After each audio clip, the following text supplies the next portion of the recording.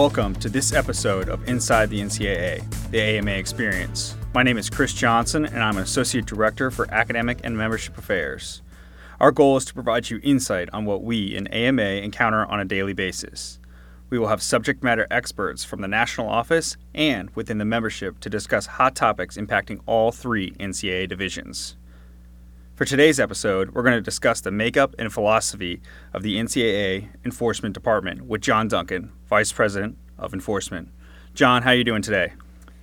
I'm good, Chris. It's been a busy day, but it's been good. How are you? I'm doing well. It's been a busy day as well for me. Finished up some council meetings and standing committees meetings for this week.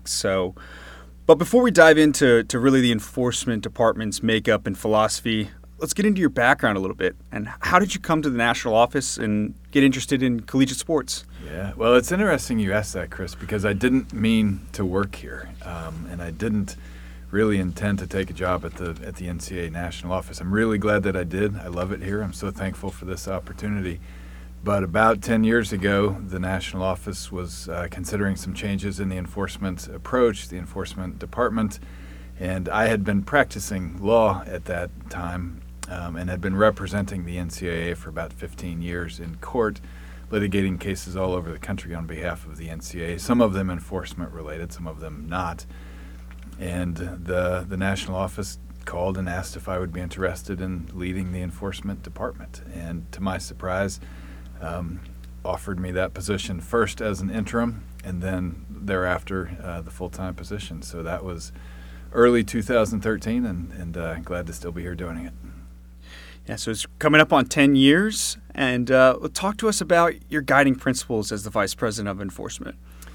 Well, the guiding principles, any conversation about the guiding principles has to start with our mission, which is legislated. And we're one of the unique departments in the national office, or the NCAA more broadly, in that our mission is legislated. And by that I mean it's in the manual. Divisions 1, 2, and 3 in Article 19 lays out the mission of the infractions program, and we are one part of that infractions program.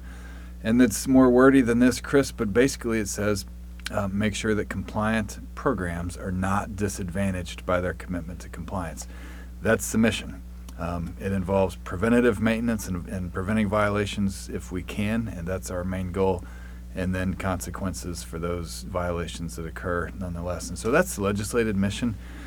Our philosophy, our approach, maybe I think was your question, or guiding principles, are to remind ourselves that we are professional service providers working for the member institutions and for the student athletes who are competing in NCAA sports every year. They are our customers, they are our clients, and we are providing professional services to them.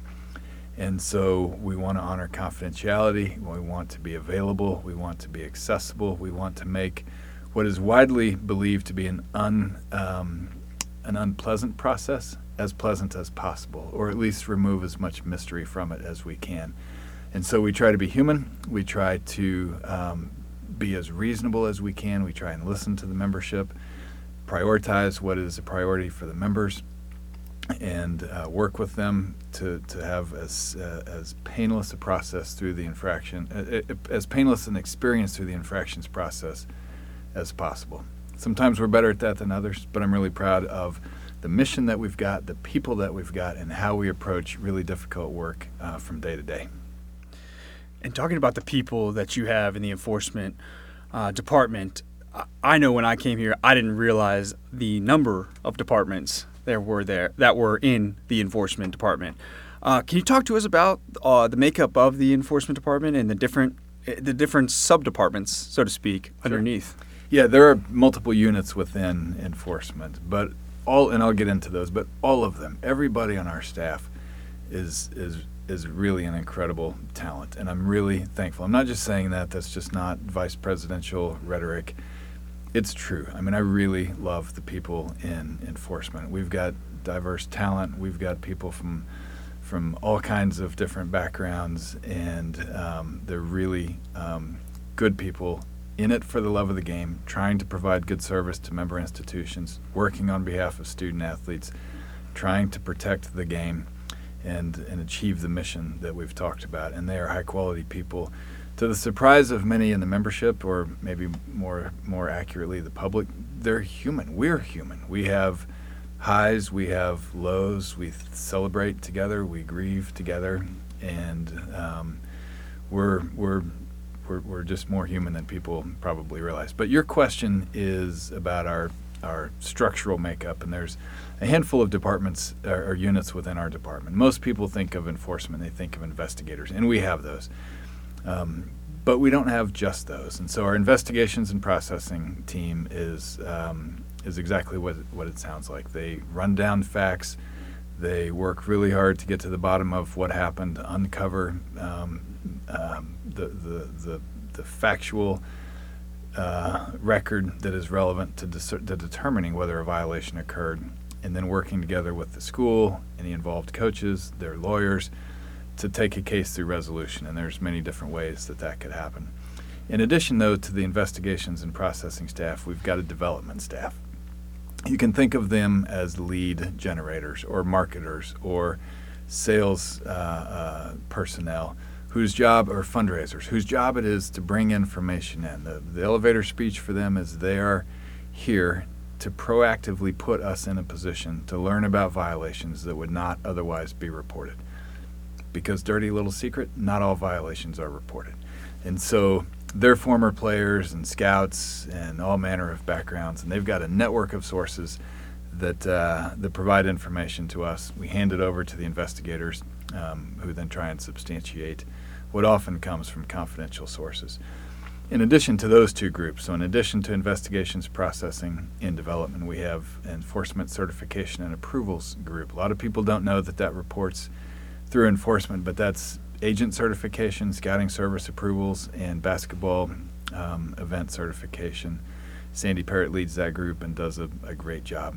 We also have level 3 secondary staff. We've got a team dedicated to those violations that are sometimes forgotten or minimized by the public, but those are really important behaviors and really important consequences to the membership. And Chris Strobel does a great job leading that team. There's 5,000 of those, give or take, in a year, in any given year. And then we have quality control and operations, which, as the name suggests, is the operational element of our shop, but also that group does a great job of managing our goals, our data, our metrics, making sure that we all stay on track, and make measurable quantitative progress toward our goals. They also help assure consistency between and among cases, which I know is a concern among the members, and I wish people could see the great work that quality control does, and the operations team. So that group is led by Janelle Zimmer. Investigations and processing reports up to Brenna Barnhart, who does a great job, and the development reports up to Mark Hicks, who's a former coach, lawyer, also does a great job. So, in a nutshell, Chris, that's the org chart for at a high level for the enforcement department. Yeah, and I feel like it's really interesting too to know some of the enforcement department. Their backgrounds are very, very different. They're a variety. We talked about campus administrators as well, even some coaches along the way that have come over to work with you. And how has that helped you gain the trust of the membership, not only for those campus administrators, but the coaches and student athletes? Yeah, I wish I could go through the background, Chris, of everybody on our staff. It's widely reported we've got former law enforcement, and we do. We've got a 17-year veteran of the FBI who spent a career doing cybersecurity and counterterrorism and espionage, and we've got that. We've got a lot of folks with legal backgrounds. We've got former players, former coaches. We've got a longtime scout from the NBA. We've got academicians.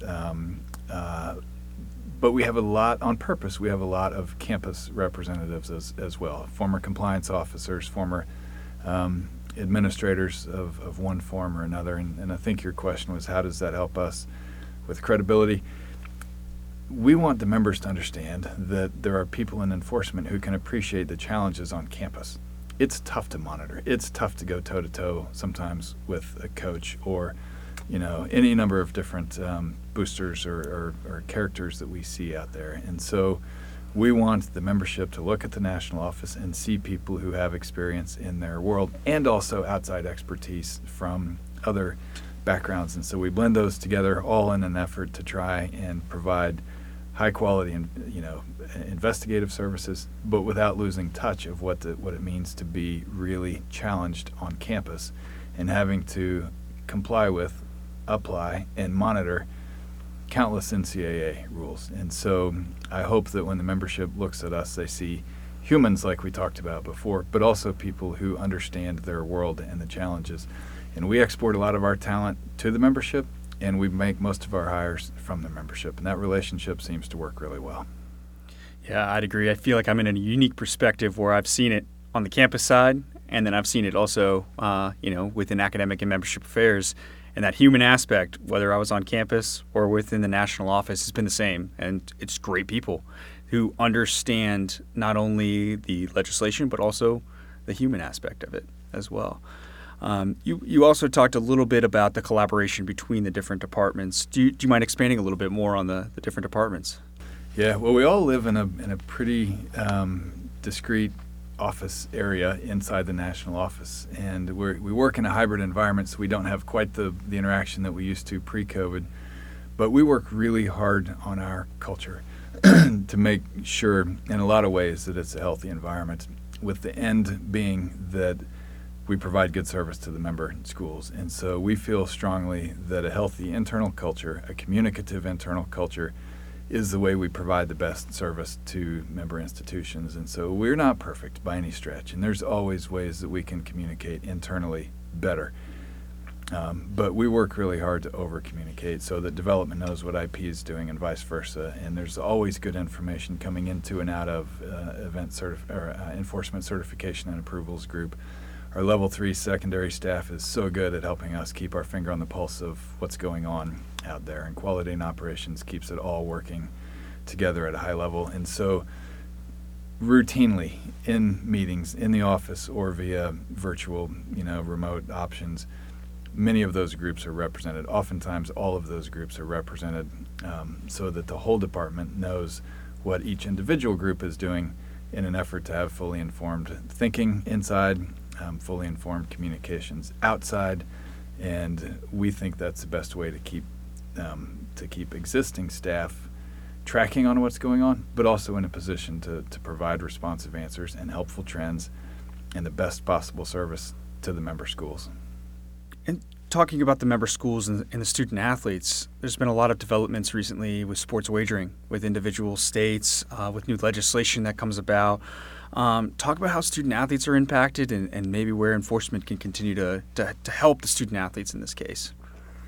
Yeah, that's obvious. That's been sports wagering has been an issue that the NCAA generally and enforcement specifically have been working on for years, many years.